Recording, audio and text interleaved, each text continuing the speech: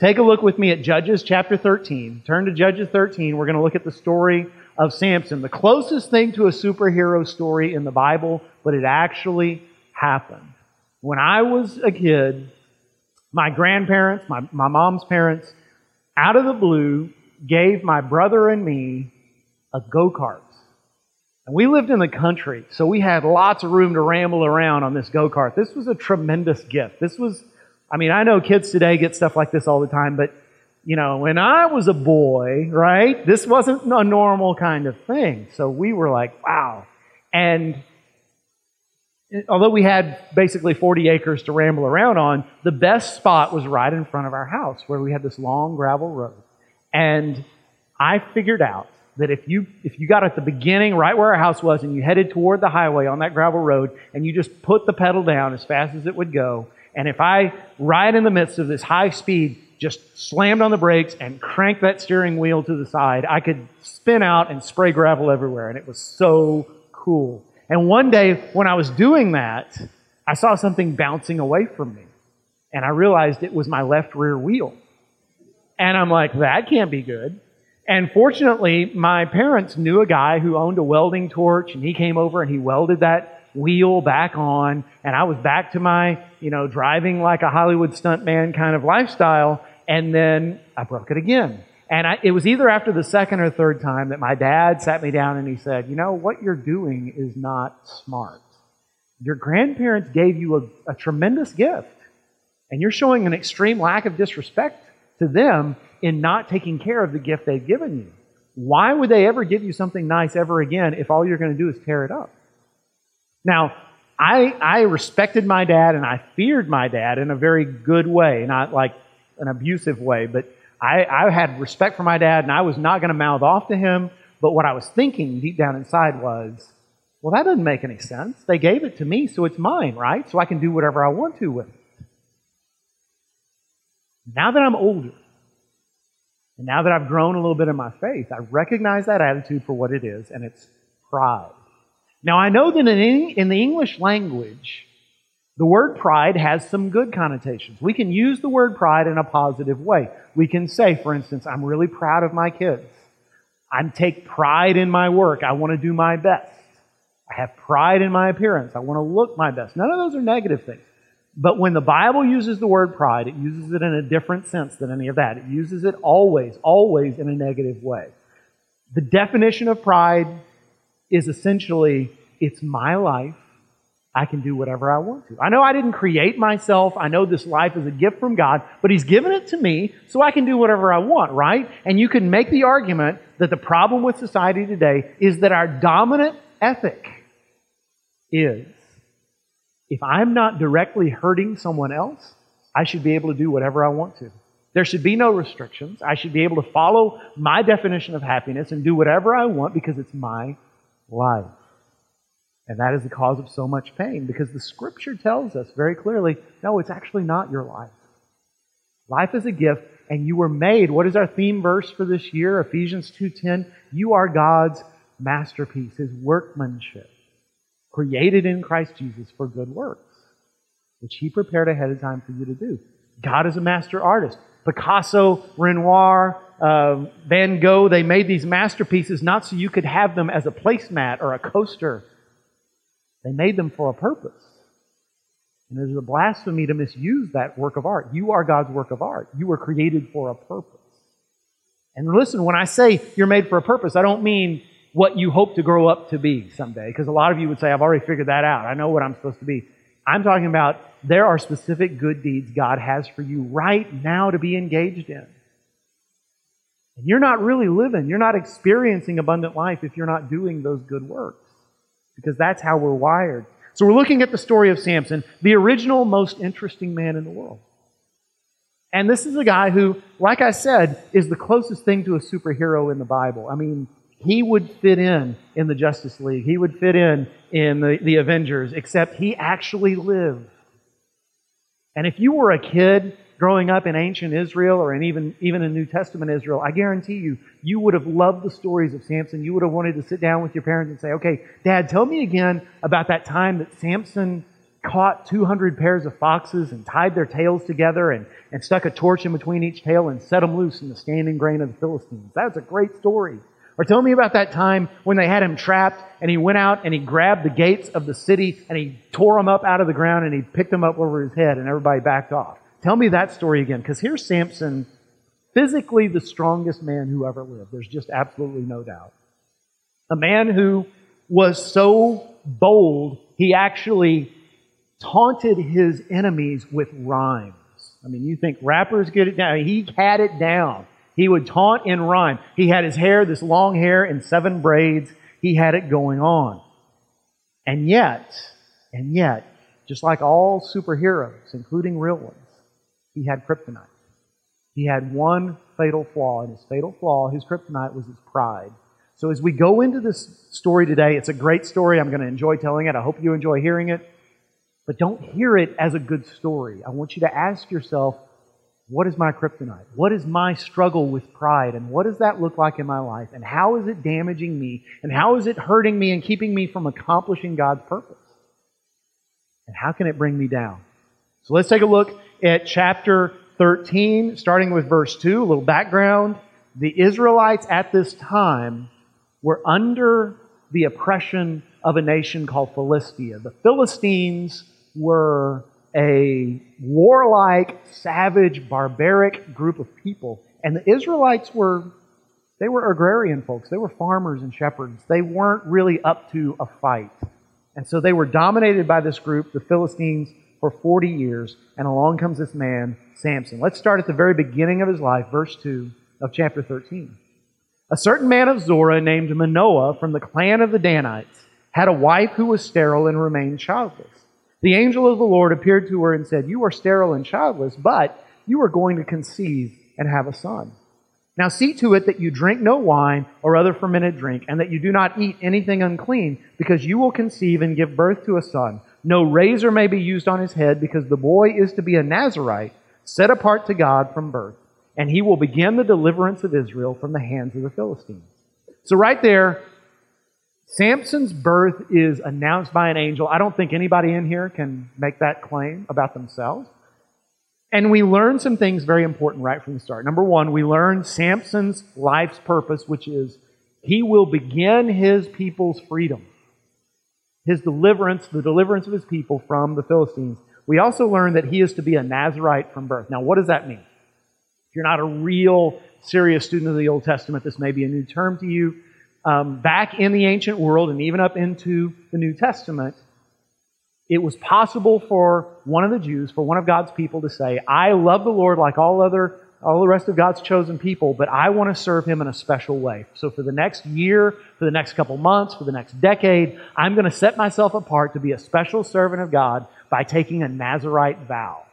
What that means is, until I have completed my obligation to God, whatever that might be, I won't cut my hair, I won't have any contact with anything dead, and I won't drink anything alcoholic.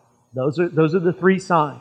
So even in the New Testament era, we see the Apostle Paul go to the temple to get his haircut. Why you go to the temple to get your haircut? Because Paul had made a vow. He had completed his vow and he goes to get his haircut. So in the ancient world, you see someone, a man, walking around with this long hair, you know, oh, they're under special obligation to God. Do we still have these kinds of things? We don't have Nazirite vows.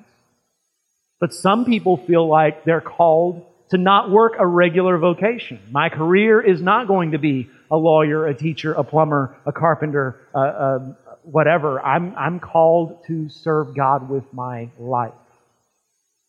And so they get ordained or they get licensed by a church. We come around them, lay hands on them, and say, "We're setting you apart for special service." Guess what? There's another kind of vow we take. And this is something all of us take once we become believers in Jesus Christ. Once we give our lives to Him, what do? We go up into that baptistry, and a minister baptizes us into the faith. It's not magic water. It doesn't wash away our sins. Jesus' blood did that. What we're doing when we get baptized is we're making a vow before God and before our new church family. This is why in our church we require this, that all of our members have been baptized as believers by immersion, because we're making a vow together to say, I'm no longer myself. I am no longer the person I once was. My whole life belongs to Jesus. I am dead, and now a new me is here. And this is what Samson did from birth. For the rest of his life, he was to follow that vow and those 3 obligations that would remind him of who he really belonged to. Now let's skip ahead to Samson's adulthood. In chapter 14, verse 1, Samson's already grown. Samson went down to Timnah and saw there a young Philistine woman. When he returned, he said to his father and mother, I have seen a Philistine woman in Timnah. Now get her for me as my wife. His father and mother replied, Isn't there an acceptable woman among your relatives or among all our people? Must you go to the uncircumcised Philistines to get a wife? But Samson said to his father, Get her for me. She's the right one for me. Now, if this was just an ordinary superhero story, this would be the part where you say, oh, good for him. Superman found his Lois Lane, right? Batman found his whoever, Rachel Dawes, isn't that the one? I mean, he's found his soulmate. This is what we all hope for, and they're going to live happily ever after he saves her from Dr. Doom or Lex Luthor or whoever. But there's a problem. The woman Samson has found is a Philistine. Now let's be clear about something. God is not racially exclusive. If he was, then we wouldn't be celebrating people like Ruth, who was from Moab, or Rahab, who was from Jericho. We wouldn't see them as godly women and women of heroic faith. It's not about race. It's about God saying, when you marry someone, make sure they trust in me.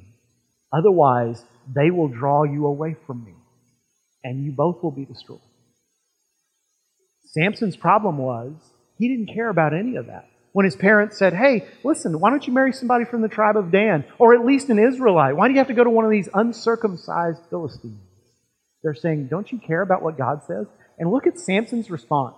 Now, in the NIV, it says, she is right, she's the right one for me. In the original Hebrew, and this is borne out in some other translations, he basically says, she looks good in my eyes. So essentially he's saying, I don't care about all that. Do you see the way she looks? Do you see the curve of her body? Do you see her hair? Do you see her eyes? She looks good to me. I don't care about anything else. Essentially, he's saying, this is my life. This is what I want. No one can tell me what to do. So later, Samson is on his way to see his new girlfriend in Timnah. And as he's on his way, a lion comes roaring out of the forest and attacks him. Now, any other man would be dead. Samson, though, stands his ground, grabs the lion, and rips it in half. Can you imagine? Now, later on, Samson is walking back to Timnah with his parents. He's taking mom and dad to meet the new girlfriend, the future wife.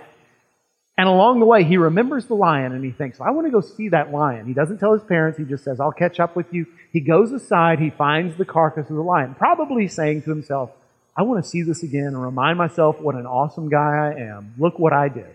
But when he gets there, the rotting carcass of this lion contains a beehive. Bees have built a home inside this body. Samson reaches into the hive and scoops out some of the honey. Because when you're Samson and you're a man's man, a few bee stings don't stop you, right? Scoops out the honey. He eats some. He catches up to his parents. He gives them some of the honey. And it says very clearly, but he did not tell them that he had gotten the honey out of the lion's carcass. Quick question. Why wouldn't he tell them? If it was me, I'd want them to know I tore a lion in half. Why wouldn't he tell them this? Because the lion was dead. And he had just touched a dead creature. And he had just broken one of the 3 obligations of his Nazirite vow. See, here's something a lot of people don't understand. Samson's strength wasn't because of his long hair. Samson's strength wasn't because of his big biceps. Samson's strength was because, as it says in chapter 13, verse 25, the Spirit of the Lord was stirring inside of him. There are even people who have a theory that Samson looked like an ordinary guy. He wasn't a big, massive dude with huge muscles, but he was just strong because of God. But when you disregard God, when you choose to go your own way, when you say, this is my life and I can do what I want with it, why should God continue to subsidize that? Samson's already skating on thin ice. But guess what happens next? He throws a wedding feast. A wedding feast in those days was different than a wedding reception today. Essentially, a wedding reception today is a time for a young couple and their parents to get into massive debt for a party that most people later regret. Okay? Can we be honest? That's a wedding reception today. And guess what? If you just call the preacher, call me, I'll show up at your house, I'll marry you for free. You don't have to get into debt. This is just a side thing. It's not what I'm preaching on. I'll show up at your house and marry you for free. And you can spend that money on a honeymoon or a down payment on your house. Listen, be sensible. Okay, back to the sermon. So, in those days, a wedding feast was, you gather the whole village together. You take your bride into your father's tent. You consummate the marriage. And then you come out and everyone throws a week-long party with the best food, the best wine, the best jokes, the best music, with everything for a solid week. Samson throws this party, which was standard issue. I mean, this is what was done. Jesus' first miracle was what? He made water into wine at a wedding feast. This was not an evil thing, except Samson was under obligation to God. He is not to touch any alcohol. The very name, wedding feast in Hebrew, the word literally means a place to drink. Samson has now broken the second of his 3 commands, his 3 obligations, the 3 signs of his special vow before the Lord. And in the midst of this wedding, it's not enough fun for Samson. He's one of these guys. He's got to be competitive. He's got to make something more interesting. And so he creates this contest. He says, listen, you Philistines, you new in-laws of mine, I will give you a riddle, and if you can solve my riddle, then I will give you 30 changes of clothes, 30 wardrobes, essentially. And if you can't guess my riddle, you'll give me 30 sets of clothes. And so they say, okay, lay it on us. We're Philistines, you're Israelites, we're way smarter than you. Surely we can solve your riddle. He then gives them the riddle, and of course it rhymes. He says, out of the eater, something to eat. Out of the strong, something sweet. What am I talking about? So they work on this for several days. And they begin to cheat. They go to Samson's new bride and they say, you better find this out for us, because if you don't find out for us, we're going to kill you and your whole family. And she begins to cry in front of Samson and weep before him and beg him and plead him. And oh, if you really loved me, you would tell me the secret. And don't you know that was exactly the honeymoon he was hoping for, right? So here's what happens. Samson finally gives in and he tells her the truth. Now look what happens in verse 18. Before sunset on the 7th day, the men of the town said to him, what is sweeter than honey? What is stronger than a lion? Samson said to them, if you had not plowed with my heifer, you would not have solved my riddle. And ladies, haven't you always wanted a man to call you that? I mean, aren't those the words you long to hear? Then the Spirit of the Lord came upon him in power. He went down to Ashkelon, which is one of the cities of the Philistines. He struck down 30 of their men, stripped them of their belongings, and gave their clothes to those who had explained the riddle. Burning with anger, he went up to his father's house. And that's the end of Samson's marriage. They give his wife to his best man, and he goes back home. And now Samson is public enemy number 1. He no longer can travel in the Philistine territories. And now the Philistines, who have ruled Israel for 40 years and have basically left them alone as long as Israel went ahead and gave them lots of heavy taxes, now they decide we need to invade again. And the Israelites, they come out and they say, why are you invading us? Why are you burning our cities? We're paying our taxes. We're doing what we're told. And they say, well, we want Samson. He killed 30 of our men. Bring him to us. So Samson agrees. He says, fine, bind me, give me to the Philistines, and we'll see what happens. Now, the rest of that story is in verse 14 of chapter 15. So chapter 15, verse 14. As he approached Lehi, the Philistines came toward him shouting. The Spirit of the Lord came upon him in power. You notice that. It doesn't say his triceps flexed. It says the Spirit of the Lord came upon him in power. The ropes on his arms became like charred flax, and the bindings dropped from his hands.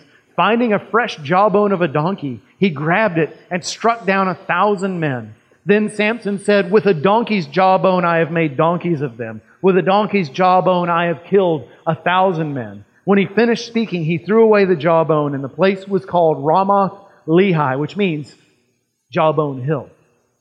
Because he was very thirsty, he cried out to the Lord, you have given your servant this great victory. Must I now die of thirst and fall into the hands of the uncircumcised? Now, 2 things I want to point out.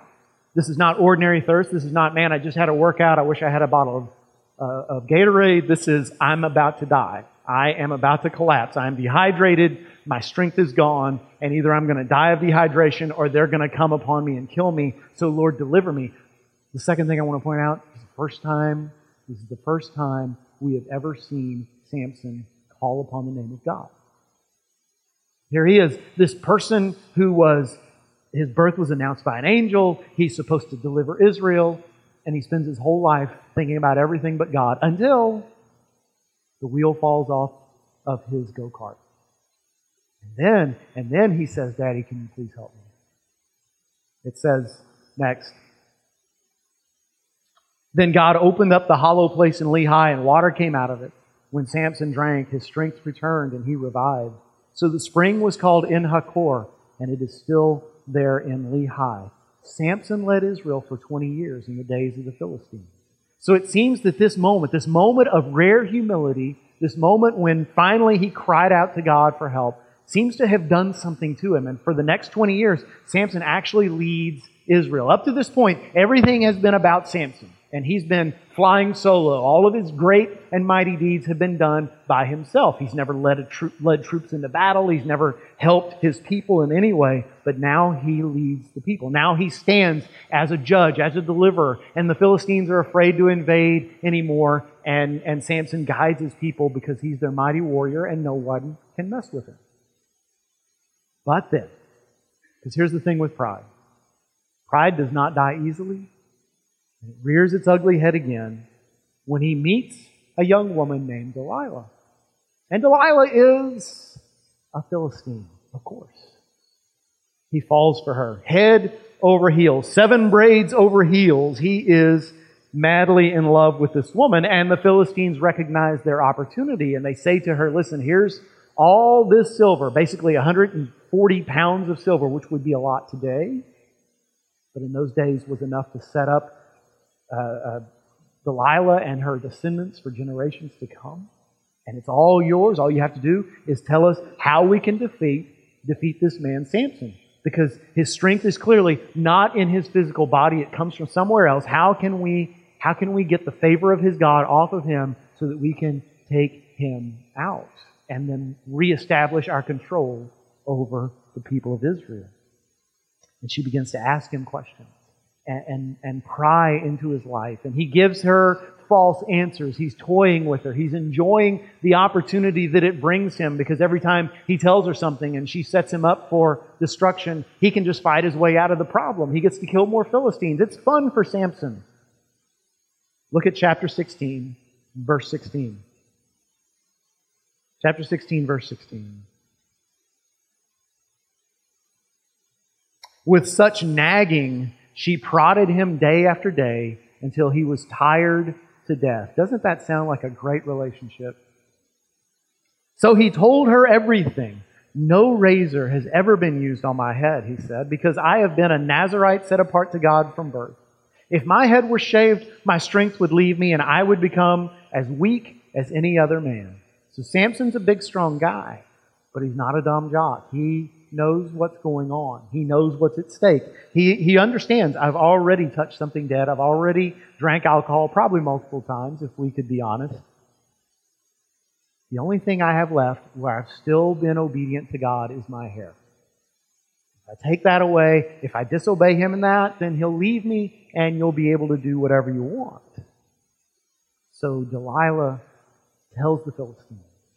She waits till he falls asleep. She has his head shaved as he sleeps. And look at verse 20.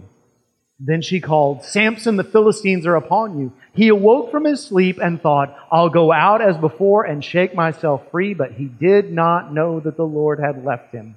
Then the Philistines seized him, gouged out his eyes, and took him down to Gaza. Binding him with bronze shackles, they set him to grinding in the prison. Let me ask you something. Why on earth would he think, after he has given his secret away to this deceitful woman, he knows what she's going to do, why would he assume, God's still going to be with me? I'm still going to be able to live through this? Because that's how we are. In our pride, we think, I've watched other people do stupid things and they pay the consequences, but that'll never happen to me. God loves me too much. I'm living a charmed life. I will never bear the consequences of my pride and my foolishness. But Samson did. My friends, I'm not going to ask you today if you have a problem with pride, because we all do, every single one of us. What I'm going to ask you is, what does your problem with pride look like? How is pride keeping you from living out God's purpose in your life? How will pride ultimately bring you down if you don't address it? Because for some of us, if we were honest, we'd say, well, my pride is manifested in my sexuality and how I know what's right and what's wrong, but I don't care because here's what I want and here's what feels good, and so I'm going to do what feels good to me. And for some of us, it's quite honestly, we don't want to admit it, but it's an addictive behavior because we know we drink too much, or we know we shouldn't be putting that substance in our bodies, or we know we shouldn't be visiting that website and looking at those images. But the truth is, it's my life and I can do what I want to with it, right? And no one can tell me that I can't stop, because I can stop whenever I want. For some of us, it's in our relationships. There's that person we need to forgive, and I don't want to forgive that person. And there's that relationship we need to reconcile, but that means I have to put myself out there and admit that I care about them, and I have to make an effort, and I want them to make an effort. Or I know that she needs me to be this kind of husband, but I'm waiting for her to start living up to my expectations first, and then I'll give a little something. It's my life. For some of us, it's our money or our time. We've got so precious little of both of those. We don't want to give those. We don't want to sacrifice. For some of us, it's our commitment. Our commitment to God. And we would say, what's the problem? I believe all the right things. And I go to church as often as I can. And I say no to all those big vices. So why do I have to commit myself fully to God? Why do I have to be of use to Him? You see, your struggle with pride may not be as cinematic as Samson's. Maybe your struggle with pride won't destroy your family, or it won't leave your life in shambles, but maybe it's something a little more prosaic. Maybe it will result in a life that's really, really safe, really, really tame, that's all about doing what brings you prosperity and peace so you can just enjoy the people you like. And that's just as big a tragedy as what happened to Samson. Because God made you for more than that. God made you for something incredible. Consider the consequences. And some of us are living in the wake of bad decisions. Some of us can tell the stories. Yes, I ruined my marriage. Yes, I destroyed my family. Yes, I wrecked my reputation. I ruined my witness with this lost person that I could have led to faith, but not. I couldn't because of the way that I lived. I messed up my career. I messed up my finances because of my pride. You know, there was a day when that wheel fell off of the go-kart and my dad said, "That's enough. It's done." And he pushed that freewheel go-kart into the shed, and I think it's still there. Last time I looked, it's still there. And the really sad part, I wasn't just hurting me. I have a brother who's 4 years younger than me. That meant he couldn't ride the go-kart anymore either. Because of me. Because I thought, it's mine. And I can do with it what I want. See, your pride never just hurts you. Your pride always hurts someone else. Right before we got into this, Nathan and the band sang a song about how it's not enough. You can gain all this world offers. You can be somebody like Samson, who had the world by the tail. But it's not enough. You want to hear some good news? Here's good news. God doesn't care what you did to your go-kart. He can fix it. He can make it right. God can put things back together. God can still use you even after divorce, even after a ruined family, even after a broken reputation, even after financial disaster, bad decisions, prison. God can still use you. His plans are not destroyed. Look at chapter 16, verse 23. Now the rulers of the Philistines assembled to offer a great sacrifice to Dagon their god and to celebrate, saying, "Our God has delivered Samson, our enemy, into our hands." When the people saw him, they praised their God, saying, "Our God has delivered our enemy into our hands, the one who laid waste our land and multiplied our slain. This is the man who was born and destined to lead his people to deliverance. Now he is the object of praise to a pagan god." Didn't work out the way Samson thought. While they were in high spirits, they shouted, "Bring out Samson to entertain us." So they called Samson out of the prison, and he performed for them. When they stood him among the pillars, Samson said to the servant who held his hand, "Put me where I can feel the pillars that support the temple so that I may lean against them." Now the temple was crowded with men and women. All the rulers of the Philistines were there, and on the roof were about 3,000 men and women watching Samson perform. So what you need to picture is sort of a U-shaped building. So in the middle, in this courtyard, this open area, is Samson. And in the stands, underneath the covering, all on three sides, are the Philistines, thousands of them, and so many more that they are sitting on the rooftops. Samson is now standing up against some pillars. And it says in verse 28, "Then Samson prayed to the Lord, 'O sovereign Lord, remember me. O God, please strengthen me just once more, and let me with one blow get revenge on the Philistines for my 2 eyes.'" Is that the best prayer ever been prayed? Absolutely not. This is a prayer of vengeance, but it's the best he can do. This is coming out of Samson's real heart. And it's the second time, as far as we know, the second time he has called on the name of God. The second and final time. Then Samson reached toward the 2 central pillars on which the temple stood, bracing himself against them, his right hand on one and his left hand on the other. Samson said, "Let me die with the Philistines." Then he pushed with all his might, and down came the temple on the rulers and all the people in it. Thus he killed many more when he died than while he lived.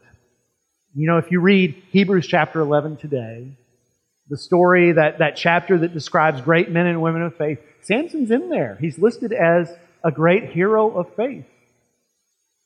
And he lived out his purpose. You think about it. He began the deliverance of the Philistines, or of the Israelites from the hand of the Philistines. But if Samson could stand here today, I guarantee you he would say, "Don't be like me. Don't make the mistake I made. Don't wait until the very end of your life to get things straightened out and finally start living for God." Because think of all the good he could have done. Think of all the ways he could have brought freedom to his people, glory to God. Think of all the peace he could have enjoyed just following God's plan. Here's the thing. Jesus came into the world, and he was even stronger than Samson. Samson killed 1,000 men with the jawbone of a donkey. Jesus could have destroyed all of creation by winking his eye or snapping his fingers. Samson was committed to getting what he wanted out of life and only called on God when he absolutely needed it. Jesus was a man of joy, a man who loved God and others, and he brought joy to the whole wide world. Samson died in disgrace and he took thousands with him to the grave. Jesus died in disgrace and he took millions with him to glory.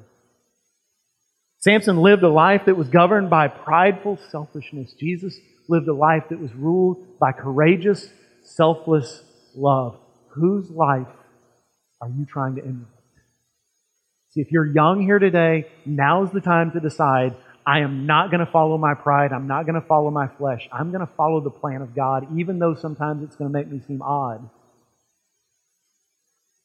If you're in your middle years, now's the time to say, I need to recognize how pride is destroying my relationships and my relationship with God and get it straightened out today and put Him first. If you're older, you need to recognize I'm still here for a reason. God's already taken some of my friends home to heaven. He hasn't taken me yet. That's because He's got a purpose for me here, and I need to be fulfilling it. That's where life is found. And for all of us, especially people who've made mistakes, remember the words of that song that we sang earlier today. By your Spirit, I will rise from the ashes of defeat. The resurrected King is resurrecting me. Think about Samson. After he lost everything, God can still use you no matter what you've done, how badly pride has destroyed you. God's bigger than all of that. Jesus died for your sins so you could live out the life God created you for. Let's not waste that like Samson did. Let's live every moment of it to the fullest.